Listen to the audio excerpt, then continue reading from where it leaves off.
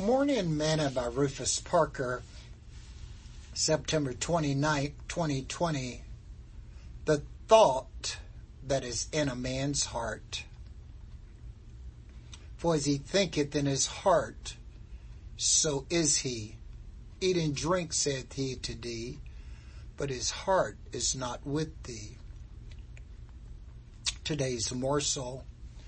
I like to say to my grandkids, I will give you a penny for your thoughts. It takes them by surprise because they usually do not know what or why I'm asking them. I can often tell when they are thinking about something or what something is on their mind. Jesus often knew people's thoughts as well, and he would question them. What do you think of Christ? He asked them. Whose son is he? Or what do you think if you see the Son of Man coming in the cloud of glory? Do you believe that I am able to do this? Scripture says that Jesus said, a good man out of the good treasure of his heart bring forth that which is good, and an evil man out of the evil treasure of his heart bring forth that which is evil.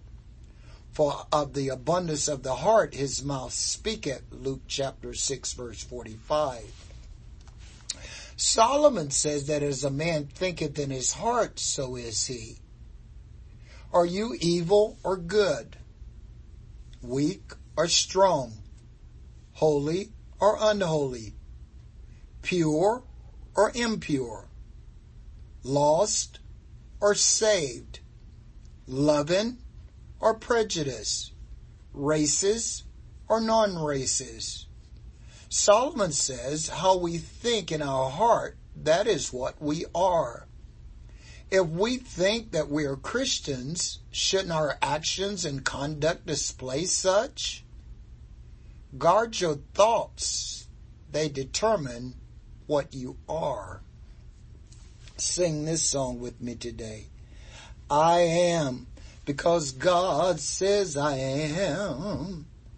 I am because God says I am. I'm more than a conqueror through him that loved me. I am because God says I am. Thought for today, be the real deal.